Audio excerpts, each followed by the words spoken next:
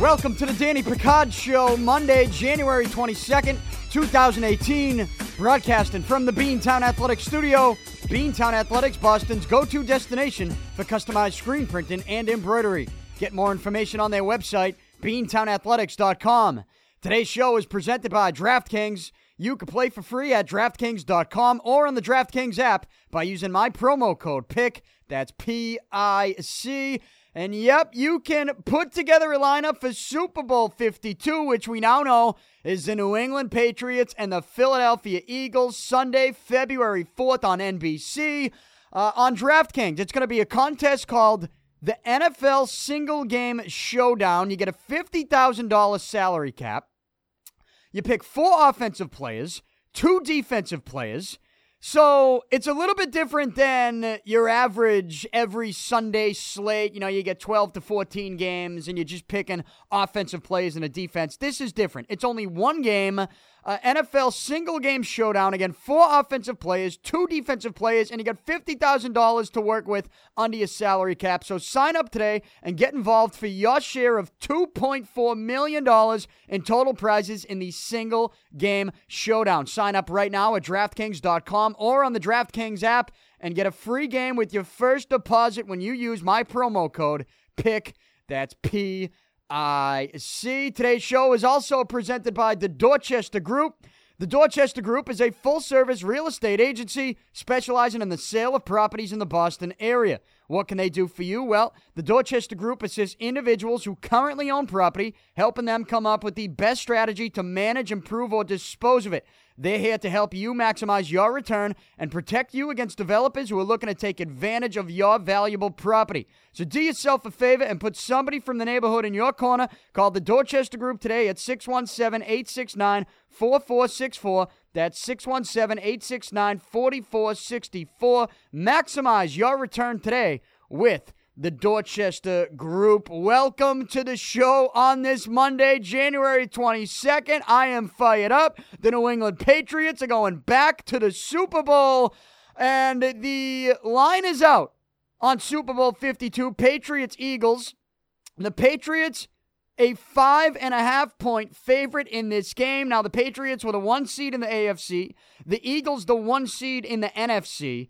But the reason, the Eagles are such a dog in this game, and not just this game, they were a dog against the Vikings in the NFC Championship. They were a dog in the divisional round against the Atlanta Falcons. The reason Philadelphia is a dog in the playoffs as a 1 seed in their conference is because their starting quarterback is out. Carson Wentz out for the season. He got hurt late in the season. The backup, Nick Foles, took over. Now, Nick Foles, who once was the starting quarterback, I mean, the Nick Foles story itself is just kind of crazy. Not just because he's now under center leading the Philadelphia Eagles to the Super Bowl, but because of the way it looked on Sunday. And obviously I'm going to spend most of my time on this show talking about the Patriots and their win over the Jacksonville Jaguars. And sort of going back, because the last time I talked to you, we were talking about Tom Brady's throwing hand and just how concerned I was. And if you listened to my podcast on Thursday or follow me on Twitter, you know I was very concerned, okay? Very concerned about Tom Brady's throwing hand. And I'm going to spend most of the time on this show talking about the Patriots and what they were able to do to Jacksonville and how they are now going to their 10th Super Bowl. Brady and Belichick going to their 8th. And I mean, it just, you get a sense, and I've had this sense for a long time, I've been telling you, but I think most people now around the football world, some people that tried to bury the Patriots, you look at some of the stories that had come out in recent weeks and recent months. A lot of people who wanted to see the Patriots dynasty come to an end, I think they have no choice but to acknowledge that it doesn't look like it's ending after this season. I understand a lot of people want to look at the Patriots coaching changes. They're going to lose their offensive coordinator. They're going to lose their defensive coordinator. They're going to lose a couple other coaches on that staff. But they're not going to lose Belichick, and they're not going to lose Tom Brady. And I really think those two things are the biggest factors. And I don't know how you could sit here today and try to tell anybody that you think the Patriots, that this is it for the Patriots, that you think this is going to be the last run for them. I don't know how you can do that. So I'm going to spend most of my time on the Pats, but the reason the Eagles are an underdog in this Super Bowl against the Patriots, it's not just because of how good the Patriots look, it's also because it's Nick Foles under center. But the craziest part about Foles under center is that he looked the part on Sunday in the NFC Championship. I mean, Nick Foles, he had what you call a big boy game. I mean, he had 3 touchdowns, 0 interceptions. He was 26 of 33 for 352 yards, but more than anything, he was throwing the deep ball in the big spots, and he was, dropping him in the bucket, putting him on the money. Nick Foles looked like a quarterback that if you didn't watch the NFL this season and you saw the Eagles in that game against the Vikings yesterday, and I told you that Nick Foles was actually their backup quarterback, you would not believe me. You'd say, well, wait a minute. He's playing like the best quarterback in the NFL. He's making all the big throws in the big spots. What do you mean this guy's the backup quarterback? You wouldn't believe that if I told you he was the backup quarterback. So Nick Foles, it's not just that he's stepping in and playing and he's the quarterback as the Eagles go on to the Super Bowl because, I told you, and I'll get to my picks in a moment, but I told you the Eagles were going to win this game against the Vikings because they were at home. They were using the underdog card. They were using that to their advantage, the underdog card. And you looked at their defense, though, at home. I just told you, if Nick Foles doesn't turn the ball over and their running backs, Ajayi and Blunt, don't fumble, Eagles going to win that game. They won the game. They got the pick 6, but it was Nick Foles, to me, was the story there. Even though the pick 6 did change the game, Nick Foles still had to go out and make the big throws. And he didn't just make the big throws. He made the big throws and made, I think a lot of people in Philadelphia feel like maybe they got a shot here against the Patriots in the Super Bowl on February 4th, right? But they're still a dog, and they're a dog and a 5.5-point dog because it's not Carson Wentz. And Carson Wentz, he was going to be in the MVP discussion. Might have even won the damn thing if he had stayed healthy. So it's Patriots-Eagles, Super Bowl 52. It's in Minnesota on Sunday, February 4th. The game is on NBC. The over-under of this game is 48. And just quickly looking at my picks over the weekend, I got one game wrong. It was the Patriots. I took a -9. But again, if you listen Thursday, we were sort of all over the place because the Tom Brady hand injury, there were just so many unknowns with that. And I had made my pick before we even knew he suffered this injury during Wednesday's practice. And it turned out to be Rex Burkhead, who was the guy who sort of ran into Tom, who had that collision with Tom Brady and his throwing hand. But I took the Patriots -9. The Patriots won the game, but they only won by 4 points, 24-20, so they didn't cover, so that was the game I got wrong. This game was actually 7.5 at kickoff, -7.5. Patriots a 7.5-point favorite at kickoff. Because Brady has the press conference, he's wearing his glove, the gloves that he wore out of practice, the red Under Armour gloves, he was wearing them in the fucking press conference. And I tweeted out, this is either a nightmare scenario for the Patriots or it's the funniest thing and the funniest plan that Tom Brady and Bill Belichick have ever had. And you might try to tell me that after, by listening to the postgame, after the Patriots win on Sunday, with Bill Belichick saying, let's not act like Tom's injury was, let's not act like he had open heart surgery. He's just got a hand injury. That's what Belichick said. The reason he said that was because he was getting peppered with questions nonstop about it. And I think right after a win, it was like the third or the fourth question about it at the press conference. He said, all right, listen, we got to stop talking about it. I think that's what he wanted to do. And I think he got his point across. But, just because he says that doesn't mean he wasn't part of the plan to cover up the injury. I think he was part of that plan. To wear the gloves at the press conference, to cover up the cut. Right now we can laugh. But at the time that I was looking at my picks and, previewing this AFC Championship against a very good Jacksonville defense, I was not laughing then. I told you I didn't know whether to laugh or cry. And as the game went on, you know, the one thing I felt good about in the AFC Championship when the Patriots were losing, right? When they were losing the game 20-10, even when they were losing early, 14-3, the one thing that I felt good about was that Brady could throw the football.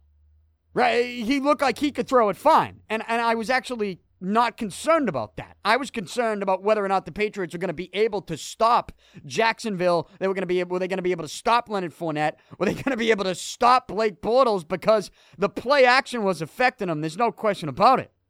And you saw it on that touchdown. But, look, at kickoff, it was 7.5. I took Patriots -9. I got it wrong. I would have got it wrong even if I took a -7.5. But I got Philly +3 right. A 3-point dog. I told you they win the game. They win the game. And obviously I win that one, taking them +3. So I went 1-1 with my picks. Throughout the playoffs, I've just been basically 500 with my picks with the spread. And my DraftKings gotta have him play was James White. He had the touchdown. But, you know, it wasn't really the Jimmy White game that maybe I had expected it to be. They obviously used him in some spots where when they did, I don't know if your reaction was the same, but mine was, well, you know, you should have been doing this all game. And it wasn't the Jimmy White game I thought it was going to be, but he did have a touchdown. So that was my DraftKings. Got to have him play. I probably should have taken Danny Amendola. That's probably who I should have taken, because Danny Amendola had a game for himself. And I'll get to that, and I'll break down this game in just a moment. But before I do get deep into this Patriots-Jaguars game, I got to tell you about a new app called Sports Me. That's Sports Me, not you, me. Sports Me. Sports Me is a new app for sports fans, made by sports fans, and you're going to love it because everybody's got a hot take these days, right? I mean, you're going to see him today. You saw him on Twitter on Sunday. Everybody at Fox Sports 1 has the worst hot take, it seems. Does anybody at Fox Sports 1 ever get a hot take right? Do they ever get it right? They don't. They don't ever get it right. I mean, and it seems anybody who has a hot take on the Patriots should probably just stop because they think that, well, if I keep saying the Patriots dynasty is going to end, or if I keep saying that, you know, Tom Brady's career is going to be done and he's going to fall off a cliff.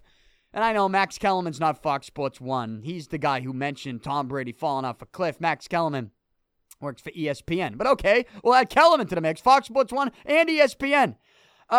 They think that if they keep giving this hot take that the Patriots dynasty is going to end, that at some point they eventually have to get it right.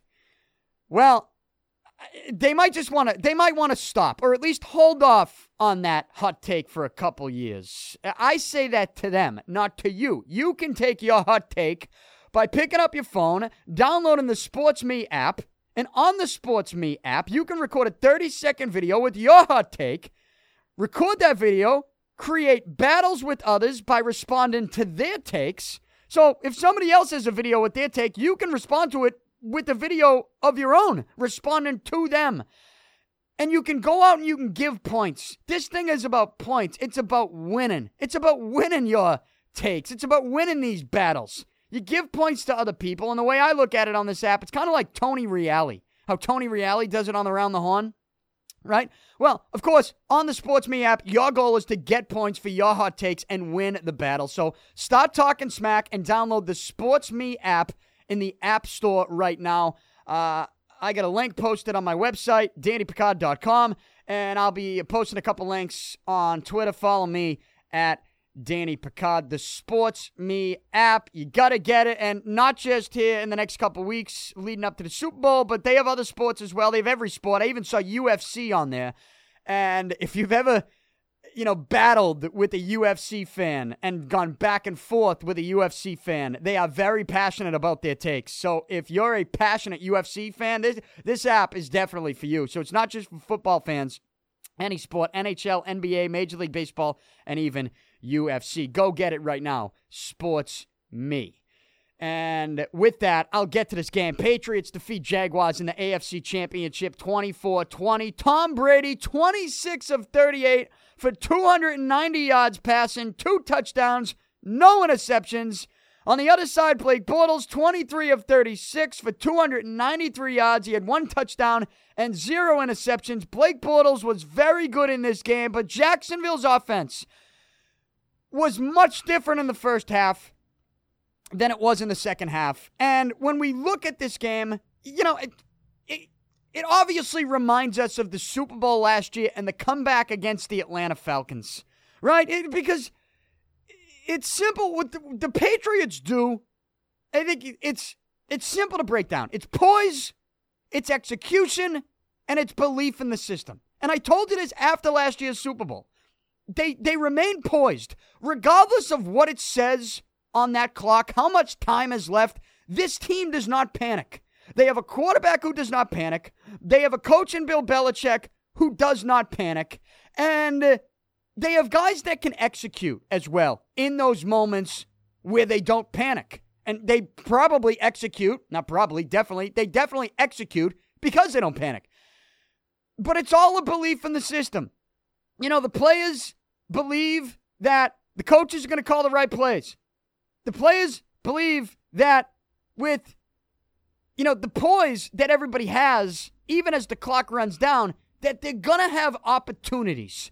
It's about getting the opportunity, and the belief in this Patriot system is that they will have the opportunity to execute if they just remain poised. It all comes back to, it's the Patriot way is something that other teams can just not handle. They just can't handle it. They can't.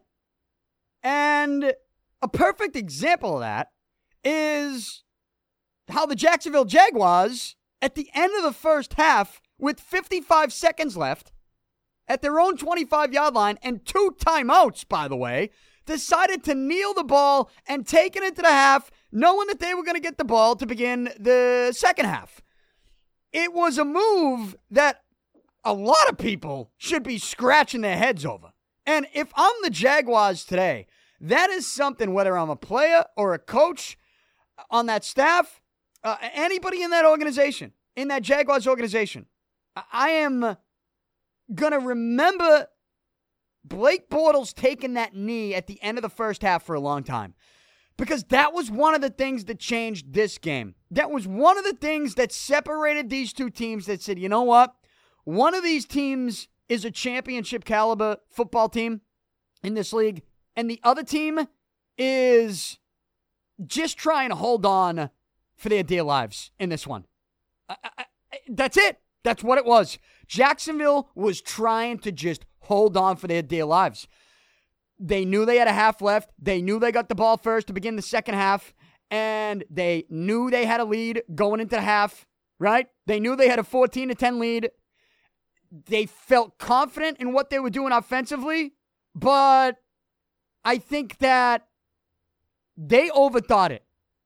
It's simple as that. If you're Jacksonville, you should be doing one thing, because the Patriots just drove down and scored a touchdown and cut your 14-3 lead to 14-10. And I don't know how you didn't have a feeling like, hey, here come the Patriots. Everybody did. Everybody did. If you're Jacksonville, don't overthink this. You got 2 timeouts. After the kickoff, you're at your own 25-yard line. You got 55 seconds left. You have enough time to move the football down the field, keep your play action going for the rest of the half, and pick up some yardage, get into field goal range, and their field goal kicker was money, right? Right down the middle. He was sticking it. How do you not feel good about everything that you're doing in this game? To the point where you should be doing everything you can to give the Patriots a taste of their own medicine. The double whammy. How many times we talk about the double whammy with the Patriots? They get the ball last at the end of the first half. They score, even if it's a field goal. They get the ball first to begin the second half. They drive down and score a touchdown. It's a double whammy. The Jaguars needed to try and give the Patriots the double whammy, but they sat there, looked up at the scoreboard and thought, well, we're up by 4 points. We don't want to turn the... They overthought it. The minute they start thinking about the bad things that could happen is when they start overthinking it, and that's how you play right into the Patriots' hand. At that point, you lose control of the game. You can no longer control what the Patriots have, which is poise, execution, and belief in the system. Jacksonville stopped believing in what they were doing. They stopped worrying about the Patriots. They look up the scoreboard. They start overthinking everything, and they kneel down. They take it into the half up 14-10, and it changed the game. Honestly, where did you watch the game? And did you not turn and look at someone and say, oh, that's where this game is going to change? I mean, if me and you were seeing it, how did the Jaguars not see that? They overthought it. They couldn't see it because they were blinded by this idea that they just needed to hold on for their dear lives against the New England Patriots, right? They mind-fucked themselves. And you come out in the second half. You mean to tell me the Patriots aren't going to make halftime adjustments defensively? That's what they did. I don't want to put the entire game on that decision to kneel the football before halftime with 55 seconds left and 2 timeouts. I don't want to put it all on that because the Patriots made defensive adjustments. And the biggest adjustment that I saw that I was yelling at the TV for in the first half was get to the quarterback. Get to the quarterback. At some point you wanted to see them come up with some type of schematic approach to get into Blake Bortles, getting creative, disguising that blitz, getting the corner to come in, getting the safety to come in, getting Chung on the blitz. Get creative with it. Show that you're going to send everybody. Drop them all back in rush 3. Get creative. They weren't doing that. In the first half, they had one game plan. It was stop the run. And when you have that game plan and then you can't stop the run, which they kind of couldn't in the first half, the play action is gonna kill you. And they had the play action going. And it hurt the Patriots. It did. But you get to halftime, all right? And the Patriots say, hey, we're only down 4 points. We're in our own building. Belichick's got his mini golf pencil out with a napkin, writing down some things that they need to do. And what do you know? They come out in the second half. They get creative with a blitz. You got Malcolm Butler busting in on a corner blitz. You got Patrick Chung coming in on a safety blitz. And it changed the game. It changed the game because all of a sudden the Jaguars have no idea what to do. And now they're playing defensive football, even when they are on offense. And that started when Blake Bortles took a knee at the end of the first half. So, the things that changed this game, again, Jacksonville jumps out to a 14-3 lead. They were playing great. They were playing great. And all I could say at that point when it's 14-3, all I could think about was that first Patriots possession where you get the 4th and 1 conversion, which was one of the nicest 4th down conversions that you will ever see in this game, as Brady passes down the left sideline to Amendola, drops it in the bucket. It's just, it was beautiful, right? You convert the 4th and 1. You get down to Jacksonville's 10. It's the first possession of the game. You settle for a field goal there. I didn't have a good feeling about this game when you settle for a field goal there. And then Jacksonville jumps out to a 14-3 lead. But you get the touchdown, and then you get Jacksonville to kneel, and then you make your defensive adjustments. You get creative in the second half. You start confusing the Jacksonville offense. All of a sudden, Bortles doesn't know who's coming from where.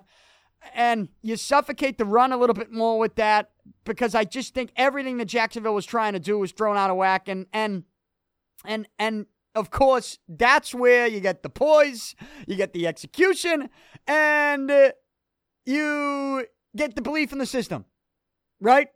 That everybody on that team knew that they were going to have opportunities to win this ball game. And so even when they had to punt in the fourth quarter, when they trailed this game 2017, right? You get that final punt where you're like, all right, yeah, you got to punt this. You can't go for it. You got to punt. Ryan Allen had another game for himself. You get the play by Stephon Gilmore jumping up. Gilmore had a heck of a game. He made a couple beautiful plays in this game. And the one thing that I love, and I know people are going to get all into the Gilmore, well, he showed everybody that he was worth the money in this game. It wasn't just this game. Stephon Gilmore has been very good for a good stretch here. And I know it wasn't a pretty start. But everything that we talked about early in the season when it wasn't pretty, it was what? Communication. And I just think where we sit, whether it's on our couch, whether it's in the stands, and we watch the Patriots defense play football from afar, and we try to criticize the defense, I think the most difficult position to criticize is the cornerback position, or should I just say the secondary in general. I just think it's an impossible position to criticize because, unless it's brutal man-to-man coverage where there's no help over the top and, you just get toasted down the sideline one-on-one and the quarterback puts it on the money, right? You stumble, you trip. But there were moments with Gilmore early on where, he would just let a guy go. And it wasn't like he was trying to stay with him and couldn't stay with him. I mean, the guy would go by him, and it was like everything would be okay. At least in his mind it would be. Because in his mind, the communication, he thought, was that somebody else was going to be there to get that guy. All right? Communication issues. It's a tough position to criticize because I don't know what the role of the safety is supposed to be. I don't necessarily know maybe what a linebacker is being told, what position he's going to cover. It might look like Stephon Gilmore blew the coverage, but for all we know, the defensive play call was for Gilmore to do exactly what he did, patrol the area he patrolled, and somebody else was supposed to get that guy and get that spot and pick up that area. It's just it's a tough position to criticize, in my opinion. And what I've seen from Gilmore, and I've told you this on this show, what I've seen from Gilmore, we'll call it the last 6 to 8 weeks, I think has been some very good football at the cornerback position. And to the point where I didn't think we really had to talk about him because I didn't think he was doing a bad job. And when you don't have to talk about a guy at the cornerback position, sometimes that means he can be at his best. Because that means he's not getting burnt, he's not getting toasted, and he's not on the highlight reel for a big play, the other way. And Gilmore wasn't just good yesterday. He was great with some of the defensive plays he made by going out and just ball hawking. I mean, there were a couple of those plays, and not just the second one that he made where he jumped up and in the fourth quarter and batted that ball down over the right side of the field. Not just that play, because you know what? That guy kind of had him beat. And if Gilmore doesn't jump up like that, and have the ups like that, maybe the size that he has, if he doesn't get that ball, I mean, that's a touchdown. That's game over. That season's over. Gilmore jumps up, makes the play, bats it down. But there was one earlier in the game, too, where he's chasing the guy down the sideline. And he turns and goes for the ball and tries to make a play on the ball. And he almost caught it. But, I looked at that play and I said to people I was with, I said 98% of cornerbacks would not turn and look for that ball. They would keep their eyes on the receiver. They would run into him and they would get a pass interference penalty for making contact before the ball got there, because the receiver would sort of maybe try to come back and get it a little bit, right? Or would look up and maybe try to jump up for it, and 98% of cornerbacks would not turn to look for the ball. Instead, because this is what pisses me off about cornerbacks in this league right now. If you're going to criticize this. The plays in which they just keep their eye on the guy in front of them as the deep ball is thrown, and when the ball's in the air, they don't turn around and say, hey, I can make a play on this ball. Because when the ball's in the air, and if you turn around and put your eyes on the ball and go to make a play on it, if there's contact, that's not interference. That's anybody's ball. You have just as much a right to that ball as the receiver does. But we see so many cornerbacks just keep their eye on the receiver. When the ball gets there, he's trying to time his contact. He gets there too early, or the receiver comes back into him, makes it look worse than it is, and the ref's throwing the fucking flag.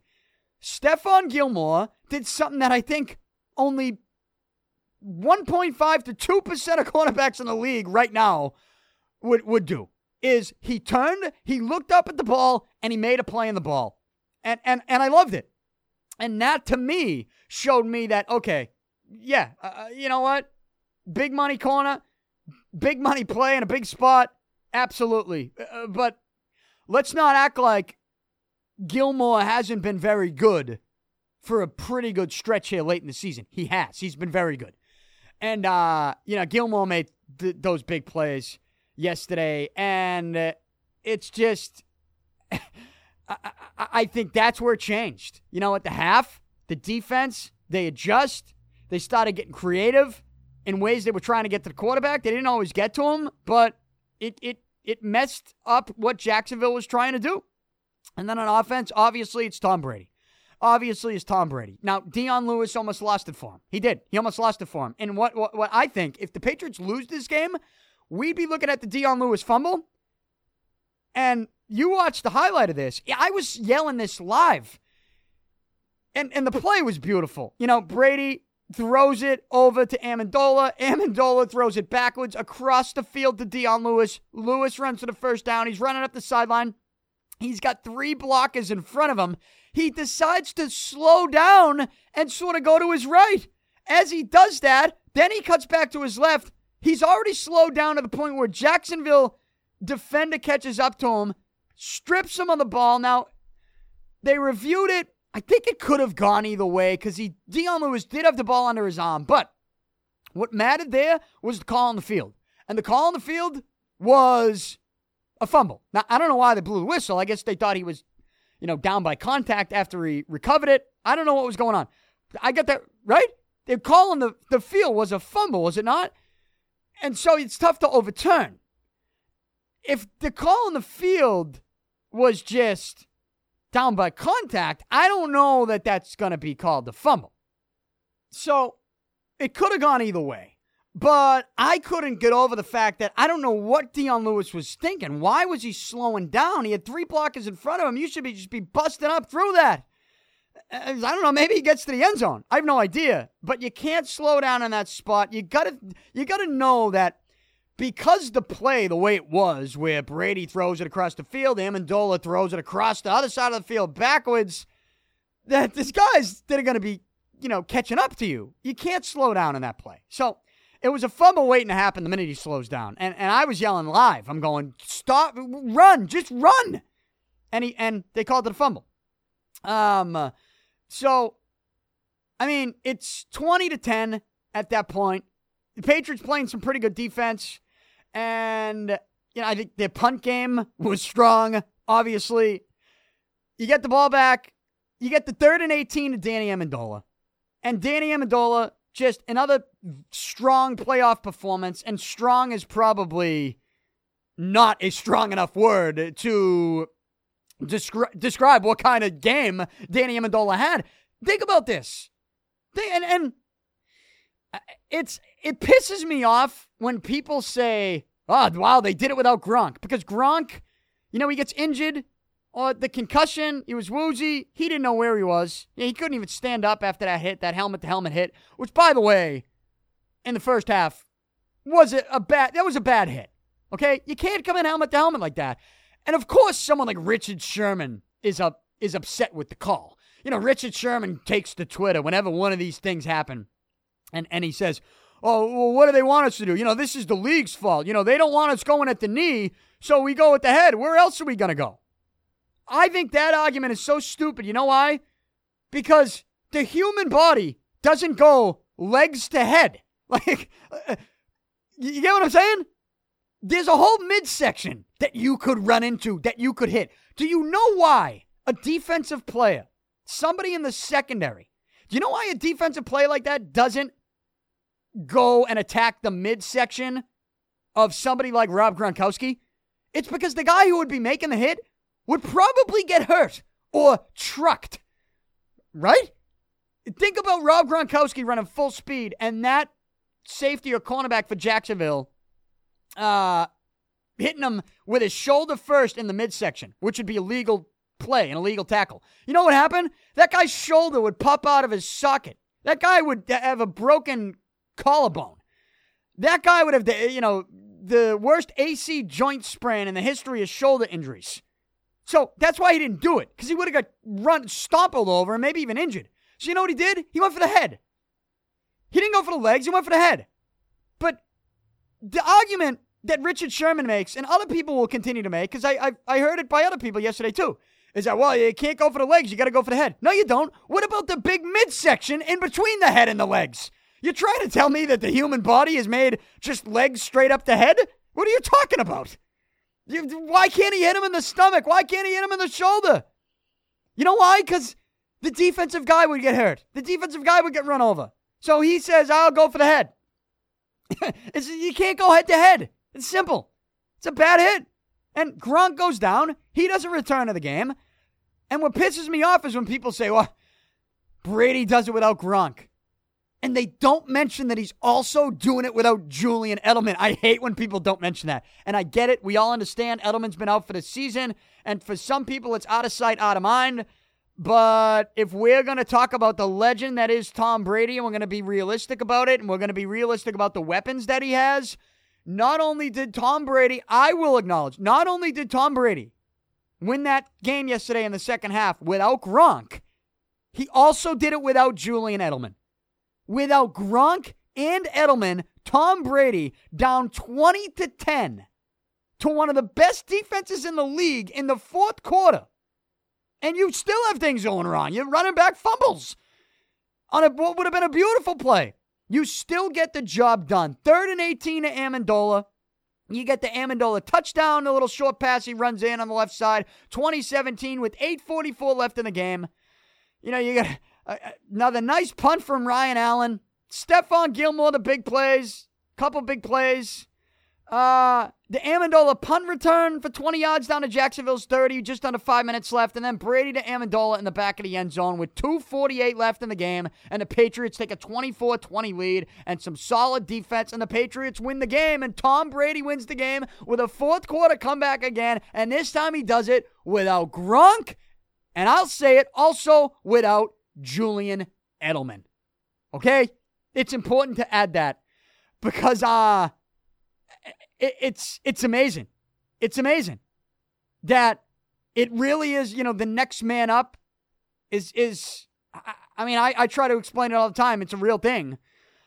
You can't deny it. You cannot deny it at this point. And Amendola's been great. Amendola's been great. But guess what? If they didn't have Amendola, Philip Dorsett made a nice catch down the left sideline yesterday. If it wasn't going to be Amendola, it would have been, Brady would have found someone else. You know, Cooks dropped a big pass in that one, but his first half was phenomenal. Brandon Cooks. Brady would have found a way, right? He would have found a way. He's found a way without Edelman. He's found a way without Gronk. He now gives you an example of a fourth quarter comeback in the playoffs where he can find a way without both Gronk and Edelman. It's amazing. It's incredible. And now he's going to his 8th Super Bowl, the Patriots' 10th Super Bowl. It's an NFL record for the organization. 10 Super Bowl appearances. Brady going to his 8th. Belichick with the Patriots, his 8th. You know, Brady has a chance now Brady and Belichick to win their 6th Super Bowl championship. They're a 5.5-point favorite. And as I keep pointing out to people, the Patriots are the favorite to win next year's Super Bowl already as well. In Atlanta, Super Bowl 53. And it's not crazy for me to mention that. It's not. Because as I watched this thing play out yesterday, and I watched Tom Brady do this, not just without Gronk, not just without Julian Edelman, but also with a thumb that was as swollen as you could get. And look, the thumb injury was a huge storyline all week. Did we overreact? I don't think I overreacted, to be honest. At the time that I recorded Thursday's podcast and I talked about Brady's thumb, I went home, you know, I saw some things. I watched the Brady press conference with the gloves on the next day, saw that he was limited in practice the next day, you know, heard reports that he was throwing the ball well in practice and that everybody said he would be just fine. And I thought to myself, yeah, maybe I overreacted on Thursday's podcast. Like, there was a picture of him after the postgame yesterday of his right hand and the stitches, the cut. Everybody is so obsessed with the stitches. Like, oh, how many stitches did he have? I get it. That's tough to play with stitches in your thumb there. He had it taped up. They kept having to put that adhesive to keep that tape on there. And I mean, that tape basically was affecting how much he spread his hand out on the football. It was. But yet he still had the grip. He's still throwing the ball on the money. And he had a couple throws early in this game. And that one to Cooks early where I'm going, okay, Brady's going to be just fine, right? Brady's going to be just fine. But the picture that I see of Brady's hand after his post-game press conference on Sunday after this game, forget about the stitches. I'm surprised that people aren't talking about the swelling and the sprain. There was a report right before kickoff, and this was coming from Albert Breer. Albert Breer's been on this show before. Is he SI right now, Sports Illustrated? Previously, the NFL Network. Previously, the Boston Globe before that. Albert Breer, he tweeted out that with the stitches, there was also a sprain.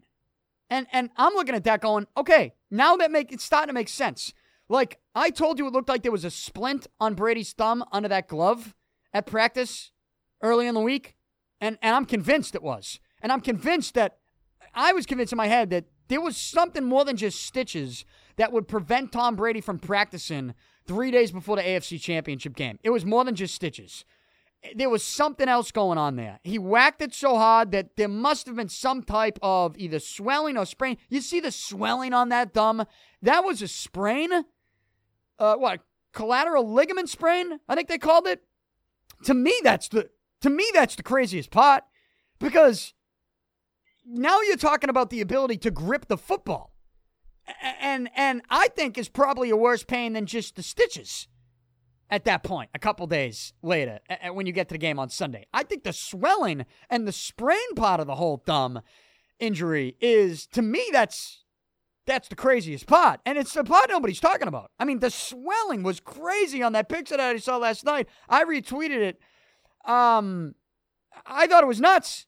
And yet Tom Brady having that type of game without Gronk, without Edelman, and now going to his 8th Super Bowl is just downright incredible. I mean, it's expected in these pots. It's expected. But because it's expected, I think it makes it more enjoyable. Like, I keep trying to tell people, stop bitching, stop complaining, just enough. I mean, there's always something. It's like, what are you complaining about? This team is a favorite to win next year's Super Bowl already. Like, why are there so many complaints? And look, the complaints are going to keep coming because McDaniels is leaving, Patricia's leaving, a couple other guys are leaving. The complaints, they're going to continue. But Belichick is not going anywhere. I honestly don't believe he's going anywhere. I don't. Brady is obviously not going anywhere. If the Patriots win this Super Bowl, the idea that they could win back-to-back-to-back Super Bowls, what, you mean to tell me Belichick doesn't want to do that? You mean to tell me that Belichick doesn't have a plan for when some of these coaches leave to put somebody in place that is going to also believe in the system and be poised under the pressure and can put the players in position to execute? Belichick's the guy that runs this show. And even though they're losing some key coaches in the offensive and defensive side of the football, I don't think Belichick's going anywhere. And if Belichick doesn't go anywhere, and obviously Brady's staying, the Patriots have, again, we could go up and down the AFC, and we could sit here and say right now, who will beat the Patriots in the AFC next year? Who will do it? I'm surprised Seth Wickersham hasn't had a story on the Pittsburgh Steelers. The Pittsburgh Steelers seem like they're an organization that really has some tension. Where's that big feature story on the Pittsburgh Steelers?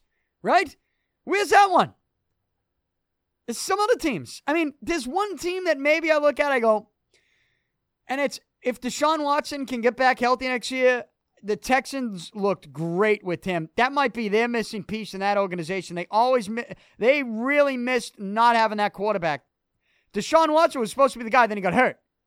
They almost beat the Patriots, right? They gave the Patriots a game, and Deshaun Watson made all the big throws. So if there's one team maybe in the AFC I'm looking at, it's Houston could be a team that you could be battling with the next couple years. But still, hey, the Patriots ended up winning that game. I still don't think I would pick Houston to come into Gillette and beat the Patriots in the playoffs.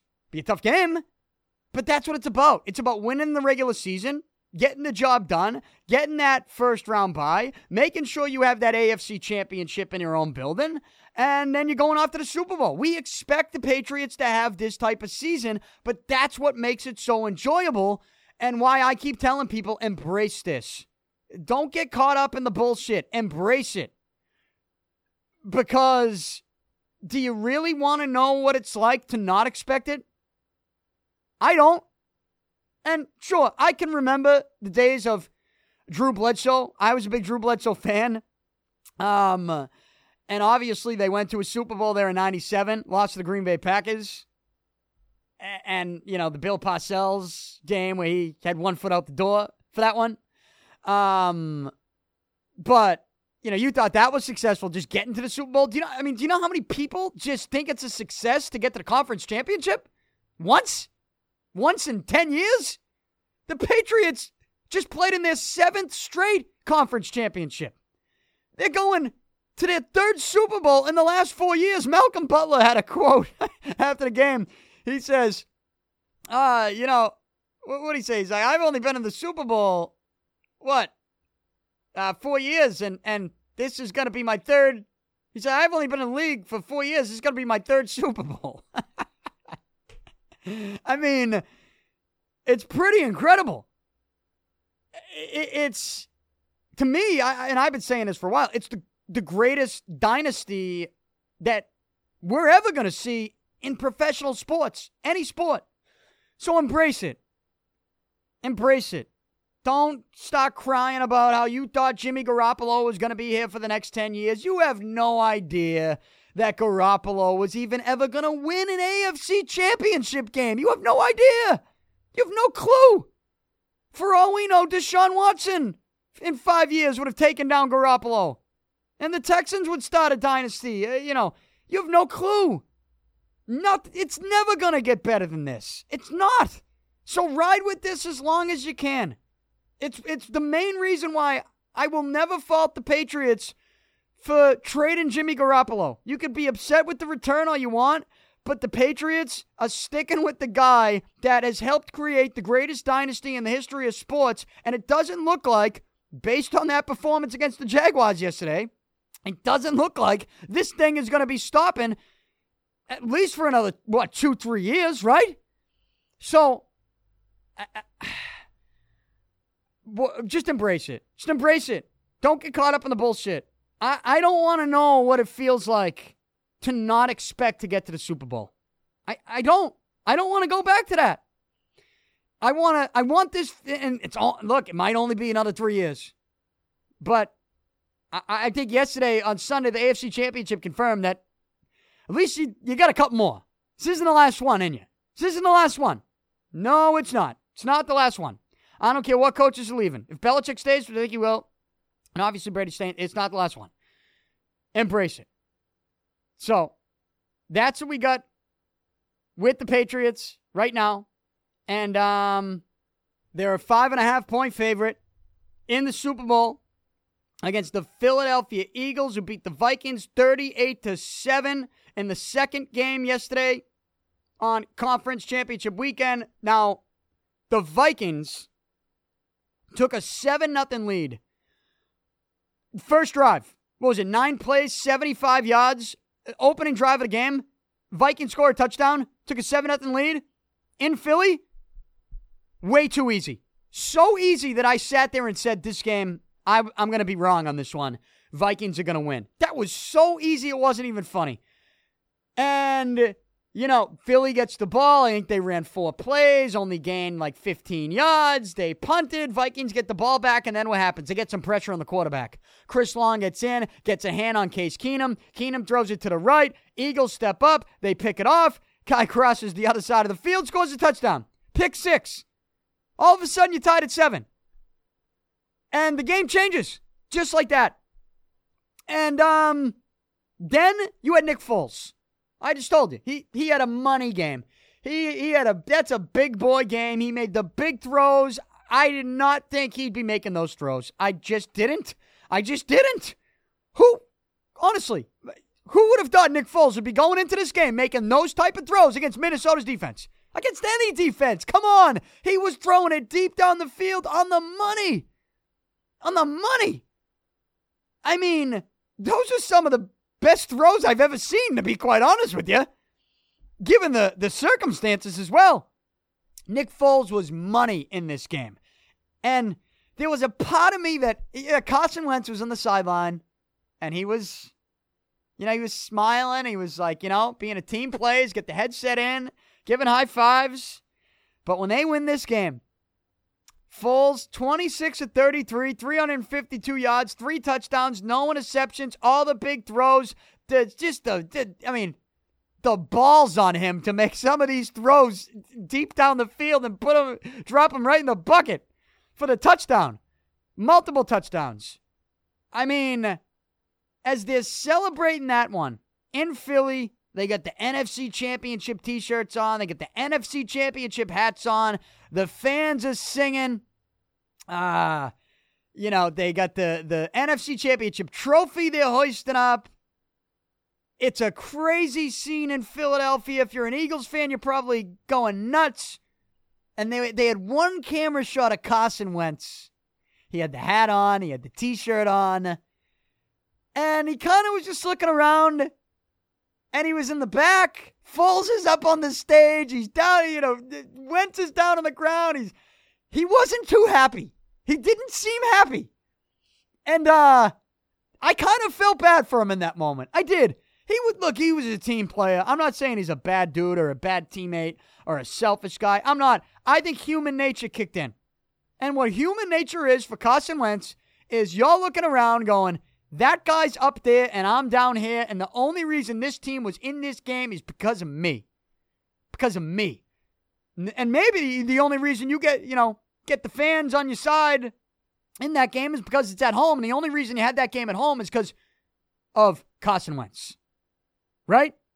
I mean, you're telling me Wentz wasn't thinking that? Oh, of course he was. Of course he was. And I think that one quick shot they did it on purpose, too. It was real quick. They put the camera on Wentz, and as everybody's celebrating, and Foles is up, and the fans is singing, and they got the t-shirts and the confetti, and Wentz is down on the ground.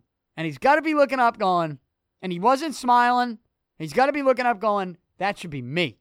That should be me. And he's probably pissed. He's not pissed at Foles. He's not pissed at the Eagles organization. He's pissed at the injury. Right? He's pissed at the fate, really, of his own season. Because let's be honest.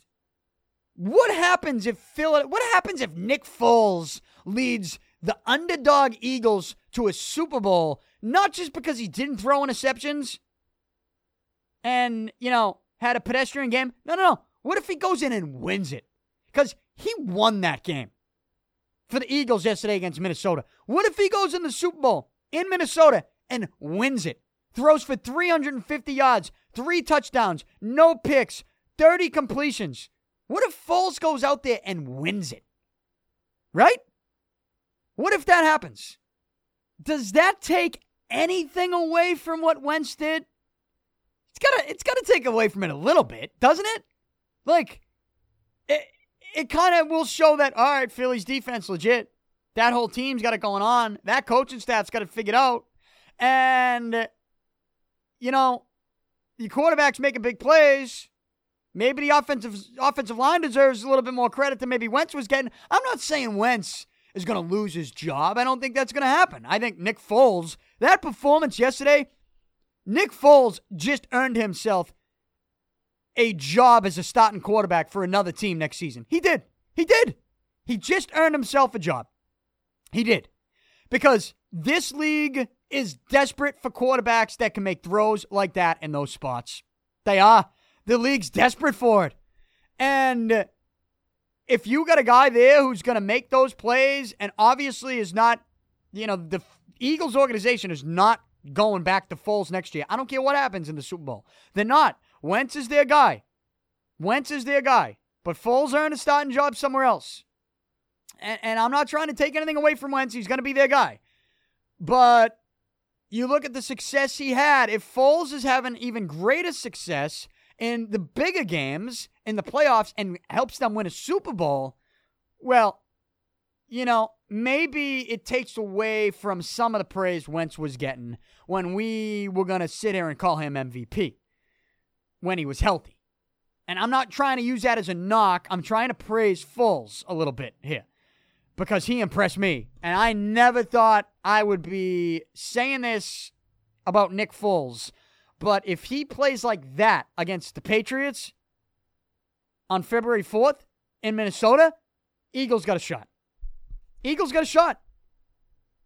he's going to make those plays, Eagles have a shot. Absolutely have a shot.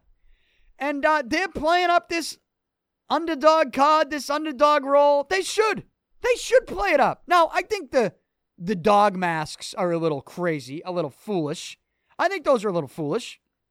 But that's going to be pumped up, hyped up in the Eagles locker room. And as we sit here and look at some early Super Bowl 52 storylines, you already ran over a couple. Patriots' 10th Super Bowl appearance, which is an NFL record. Brady and Belichick's 8th Super Bowl appearance. The Patriots' 3rd Super Bowl in the last 4 years. You know, the underdog card that Philly's going to play. We'll look at Gronk's concussion to see, you know, if he's going to be ready to go in this game. And, I mean, let's say he's not, and the Patriots win. Right? I mean, there's so many storylines here. Let's say Gronk can't play, and I think he will. Like, I think Gronk will be ready to go.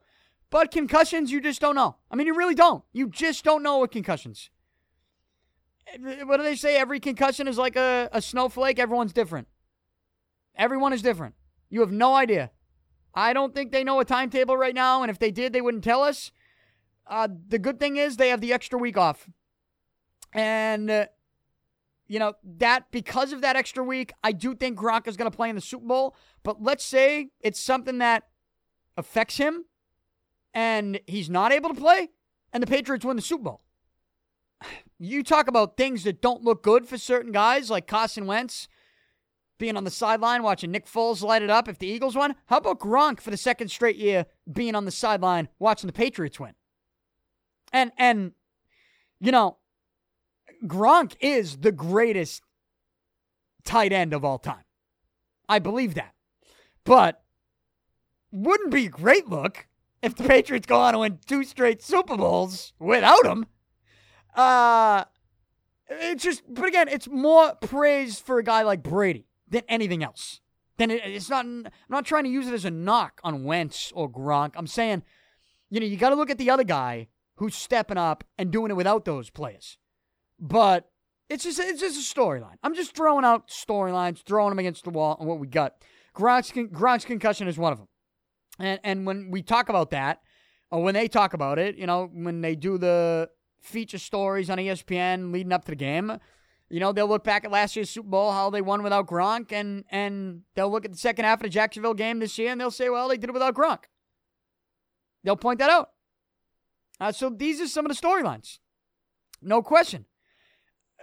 But the Eagles, you know, the underdog role, that is certainly going to be one of the bigger ones.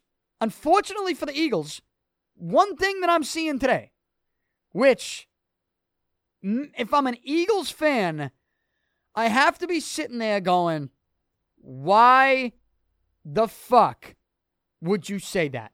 Why are you going all, Tom Brady's a pretty boy, can't wait to dethrone the king talk? Why are you going all predicting Super Bowl wins to the media? Why are you doing that when you're playing the Patriots? Like, I ask this question week in and week out, year in and year out, this time of year. Why are so many people in the NFL who are not in the Patriots organization so stupid? When is everybody around the league going to learn to function like the New England Patriots, which is don't give the other team any bulletin board material. In fact, do the complete opposite. Talk them up, pump them up, tell everybody they're the best. Tell everybody, you know what, they shouldn't be an underdog. They should be the favorite. Look at what they did all season long. You know, look at how deep their quarterbacking is. Look at how deep their running back situation is. We know LeGarrette Blount. He helped us win here. And they went out and traded for Jay Ajayi? Look at that two-headed monster back there. Look at that defense. Chris Long, we know how good he is at getting to the quarterback. We're going to have a tough time blocking him. That's a championship organization over there. Right?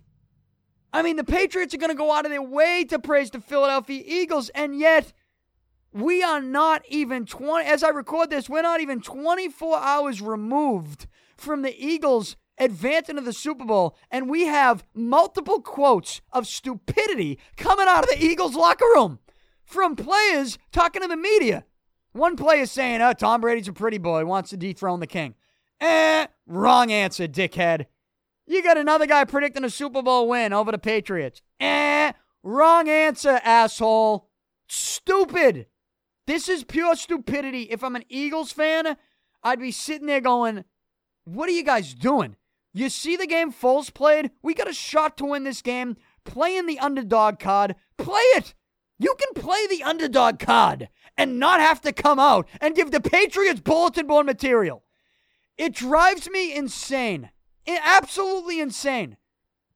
And it's just another example of there's the Patriots, and then there's everybody else. Just when you think the Eagles, with that performance from Nick Foles, you got a couple former Patriots, Blunt, Long, right? Just when you think, Eagles, here they come. They're in there chirping after the game, giving all the bulletin board material in the world to New England Patriots. Stupid. If I'm an Eagles fan, I'd be pissed. Because I do think this is going to be a game. I told you the Eagles are going to beat Minnesota. I didn't think Foles would look like that. But because Foles looked like that, and they did win that game, and they have that defense, you know what? This is going to be a game. Absolutely going to be a game. And it's just, I think it's unfortunate for Eagles fans now because even someone like myself feels like this is going to be a game. It's unfortunate for Eagles fans that they have to sit there and listen to some of their players give the Patriots bulletin board material, not even 24 hours removed from an NFC Championship dominant win. Right? I feel bad because I think this is going to be a game, or at least has the potential to. Now you got a couple weeks. If you're the Eagles coaching staff, get the boys together and say, hey, zip it. Oh, you want to talk about Tom Brady's a pretty boy? Shut the fuck up. You haven't won anything. They need to be humbled. And that's on the coaching staff. And if you don't see that and you hear more of this stuff, then you got to look at it and go, well, I feel bad for Eagles fans because now they have a coaching staff that obviously has no sniff. They got no sniff. Like the teams just haven't learned. They're never going to learn. They are never going to learn. It's too bad because Eagles are a good team. This is not going to be an easy game for the Patriots. And anybody who thinks it is, and I speak about the Patriots with the utmost confidence week in and week out, but this is a good Eagles team. And if Foles can throw the football down the field on the money like that in the big spots, and they can get to the quarterback the way they got to Keenum to create that game-changing pick six like Chris Long got to the quarterback, they got the tools. Eagles got the tools to make this a ball game. And if you make the Super Bowl a ball game, as you know from the two Super Bowls that we saw against the Giants in which they made it a ball game, anything can happen. Anything can happen. It's just the bulletin board material stuff is mind-boggling, considering you got to know at this point just how much the Patriots love using that shit as bulletin board material and as motivation. So, those are just some of the early Super Bowl storylines. You know, we got some more. You got Dion Lewis and Eric Rowe playing against their old team as well. We'll have our eye on Tom Brady's hand and how this thing heals. But again, the great thing is they have the week off. So, he looked fine. He looked fine. He did. He looked fine. And Patriots going to the Super Bowl again. What can you say? Other than that, it's been an incredible run. I don't think this is going to be the last year of it. And my advice to everybody here in this town would be to embrace it. Don't get too caught up in the bullshit. Now, you got 2 weeks here where somebody along the way is going to stir up some type of bullshit, but it's because they want to, whether it's for ratings, whether it's for hatred of the Patriots organization and the fact that they do keep winning under circumstances that nobody thought they would, which is a 40-year-old quarterback who had a banged-up paw, a banged-up hand in that game, which, by the way, worse than just stitches. When are we going to start talking about the sprain and the swelling? I think that's worse than the stitches. Don't understand why that's not as big a story, but embrace it. Embrace it, because we expect this. We expect the Patriots to be playing in this game. We expect to be talking about, Super Bowl media coverage. Now, I'm not going to Minnesota. Maybe Atlanta next year. I'm not, usually I'm a little upset that I'm not going to the Super Bowl. I'm not that upset about it this year because Minnesota, I know it's in a dome. Obviously, you're not going to be cold in the game, but I don't really feel like going to Minnesota this time of year, to be quite honest with you. I have actually no interest in going to Minnesota. And I would have some interest in going to Atlanta next year.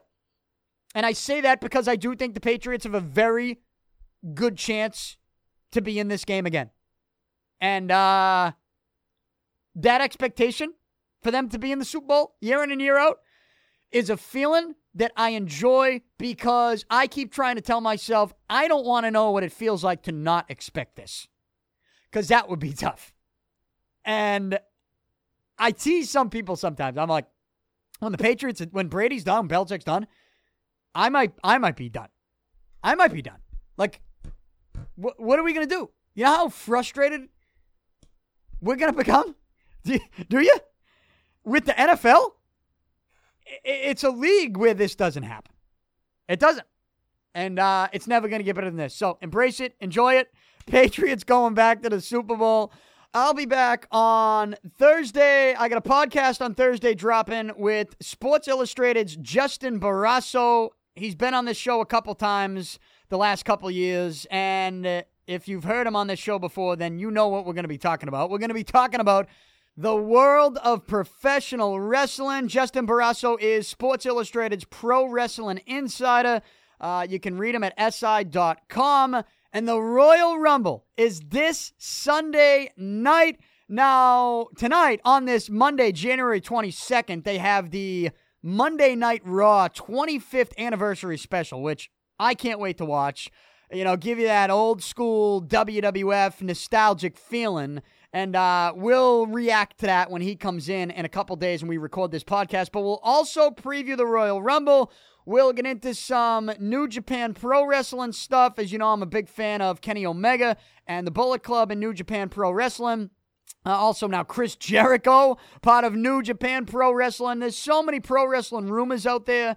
And we'll get to them all. We'll tackle them all as Justin Barrasso will be joining me in studio later this week. That podcast will be dropping on Thursday. So get this show whenever you want at DannyPicard.com. Also, now available on Spotify. That's right. The Danny Picard Show is available on Spotify. It's free. Go to the Spotify app, sign up, search the Danny Picard Show. I'll have it linked on all my stuff. I already posted on Twitter over the weekend. So we continue to build, and now Spotify is the latest example of that. Also on iTunes, TuneIn, Google Play, iHeartRadio, and the Podcast One Network. Follow me on Twitter, Facebook, all forms of social media. Enjoy the rest of your week. I will talk to you on Thursday.